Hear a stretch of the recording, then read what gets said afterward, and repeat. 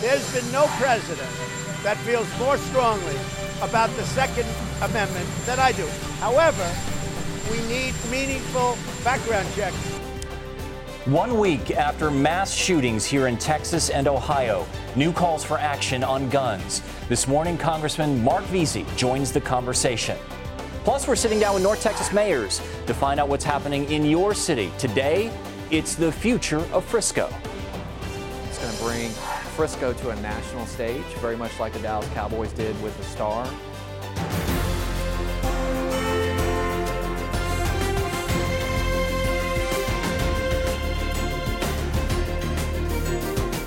This is Lone Star Politics from NBC5 and the Dallas Morning News. Good Sunday morning, everyone. I'm Brian Curtis with Rudy Bush from the Dallas Morning News. Gromer Jeffers has the morning off, and we'll hear from Julie Fine coming up just a bit later. We begin this morning with a call for action on bills that would strengthen background checks. More than 200 mayors all across the country, including several here in North Texas, are urging Senate Majority Leader Mitch McConnell to schedule a vote on bills passed by the House months ago. Joining us now to weigh in on the debate and other topics, North Texas Democratic Congressman Marc Veasey. Thanks so much for being here. We appreciate it. Good to see you. So we've had El Paso and Dayton. Right. Just the latest mass shootings. I could rattle off the whole list, but I won't. It would take too long. Absolutely, it would. Has anything changed? Is this a point? Does this feel different in any way in terms of getting action? Yeah, I think the biggest thing that feels different to me as a legislator, and of course when I come back to Dallas and Fort Worth, and when I'm home and I'm out and about and I'm shopping or I'm going to neighborhood events and what have you, the biggest difference now is that even Republicans, even people that have pretty much voted straight Republican their entire life, they're saying people don't need automatic assault weapons. We need to do more to strengthen background checks, and that action needs to be taken. And they're saying that the NRA doesn't, really represent their views on guns. And these are people that are gun owners. And I think that people that live out in the suburbs, people that live in the surrounding areas, as well as people that live like in the city here in the Metroplex, want to see immediate action on the two bills that we passed in the House. And they're waiting for Mitch McConnell to do something. People understand that this is really critical at this point. Now, we saw that after Las Vegas, the fight against the legislation that outlawed bump stocks. Right. We've seen now some talk about red flag laws, as well as the president discuss even much deeper background checks for potential gun owners or for gun sales. Have you seen legislation that you think could get through Congress? If so, what parts do you like and what don't you like? Yeah, well, we've passed legislation in the House. We passed enhanced background checks. We passed a bill that would make it to where if someone, like in the case of Charleston, if the FBI records did not show and weren't clear that the person did not have a criminal or mental health background issue, that they could not be sold a gun. Of course, that guy in Charleston, he ended up killing 9 people at the African American church, or the AME church in Charleston. And had that loophole been closed, he would not have been able to do that. Also, private gun sales, gun shows. We have a bill that will close the loophole. Right now, you can go into the convention center in downtown Fort Worth, and you can go and buy a gun at one of these gun shows without a criminal background check. It is absolutely ridiculous. And so we passed a bill that would make that, because if in a lot of these shootings, as you notice, these people have been buying these guns legally in many cases. We saw it in Sutherland Springs. We saw it in Charleston. We saw it here with the man in Allen that went to El Paso. Mm-hmm. We have to tighten that up. Is it going to be perfect and solve every mass shooting? No, but if we can make it difficult for people to commit the crimes and these atrocities like we've seen here recently, then it's worth it. We need to get the bills passed in the Senate that we've already passed in the House, and they need to get to President Trump's desk, and they need to get signed. These bills that have passed in the House already, did they go far enough, or do you want more? I think that it's a good start. I think that there are several things that we can do to make sure that people are safe. The one thing that I would like to see is that we need to have a database of guns that are stolen or missing. Right now, oftentimes people will have their guns stolen. They won't report them to the police, and we have absolutely no idea what's out there. Remember, most of the shootings that we see that take place and personal disputes between people. Those are small caliber guns, but yet they can still cause a lot of damage. And many of them are bought on the black market. We have no idea how many of these guns are out there. There are estimates, but I think that we need to also have a law to make it to where if you have a gun that's missing or stolen, there needs to be some sort of accountability for that firearm. And I think that again, the assault weapons ban, I think that it's time that we pass that. Again, it's not just Democrats that are asking for this. If you go and you talk to anybody on the street out there, they will tell you that, no, we need to pass something. Does everybody that own an assault weapon, are they going to go out and commit a mass shooting? Absolutely not. Most of the people that own assault weapons are not going to do that. But all it takes is a handful of people to be able to get their hands on one of these machines, and they can cause a great amount of killing, a great amount of damage, and it really gets to the psyche of the American public. I know that after I saw what happened in El Paso, particularly as a black man, and that was violence that was directed towards the Latino community, but as a black man, just thinking about a lot of the animosity that we've seen towards people of color. I mean, that rattled me. That made me think about me and my family when we go out to go shopping. And I'm sure that it had the same sort of effect on everybody else out there. And again, it doesn't take that many to be able to get their hands on one of these assault-style weapons to really scare people and really start to shake up the fabric of American society here and what it means in terms of personal safety. 300 million guns in the country right now. Plenty of ammunition and the clips and other things that go with weaponry. Is it too late to have legislation that you would think it would be effective in preventing the next shooting? I don't think that any piece of legislation is going to be perfect.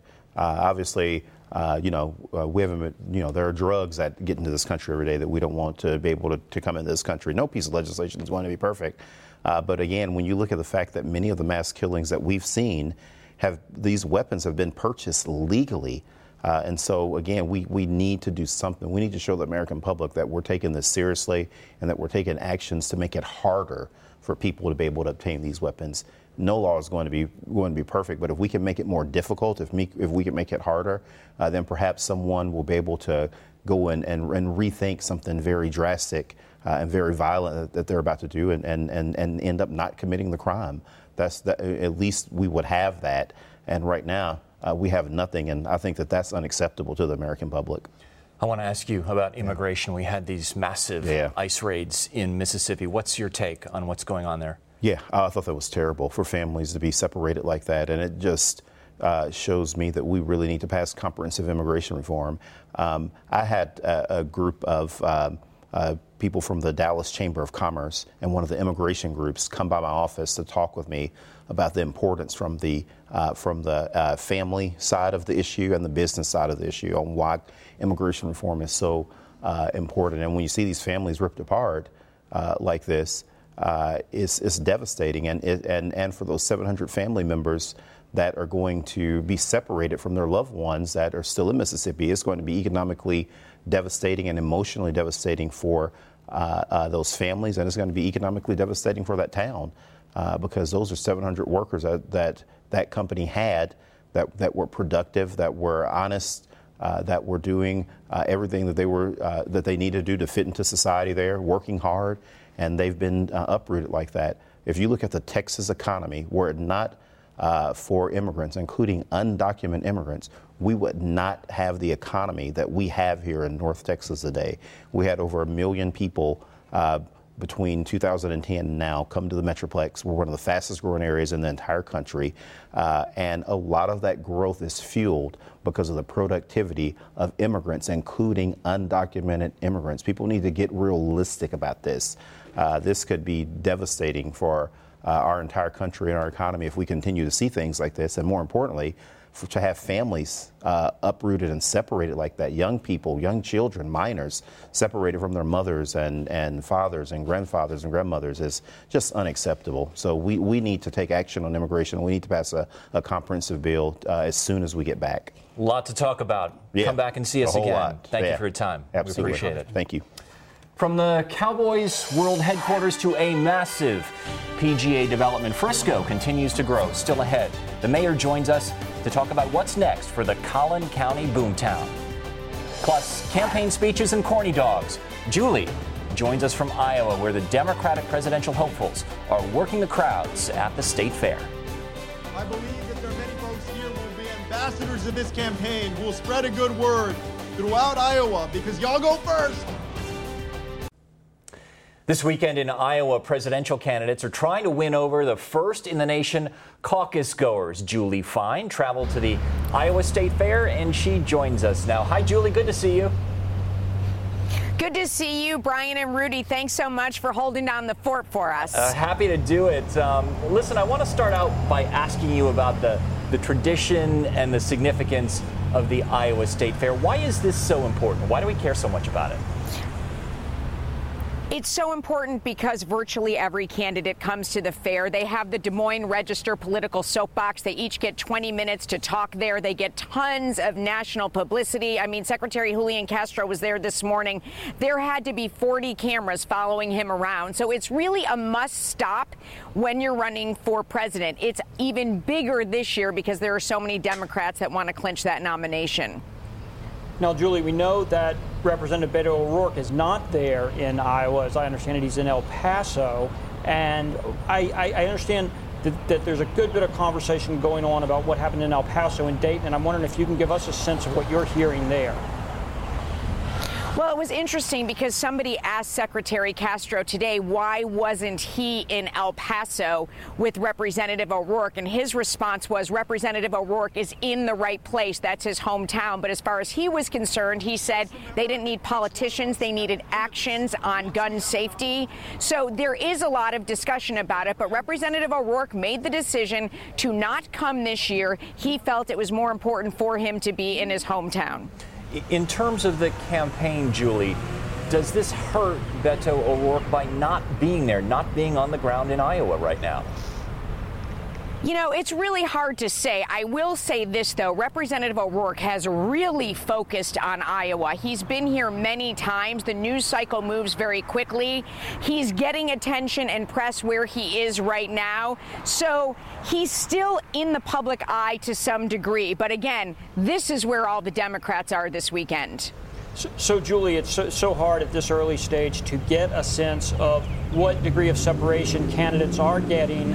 Are you getting any sense in Iowa of who might be getting a little bit of traction? You know, it's really hard to tell because every candidate has a big group around them when they speak on the soapbox here. But every candidate knows they have to do well here. You've got to gain traction in Iowa because if you do poorly in the Iowa caucuses, it's very hard to move forward. You need that momentum. So it's very clear that the candidates have to do well here, and that's why they're here this weekend. We're looking at video right now of former Vice President Joe Biden sampling some of the fair food, which I know you have to do when you're a candidate in Iowa. I thought it was interesting, Julie, that Andrew Yang got a little bit of traction, enough to hit that 2% mark in the polls, and now he's qualified for these fall debates, thanks to Iowa.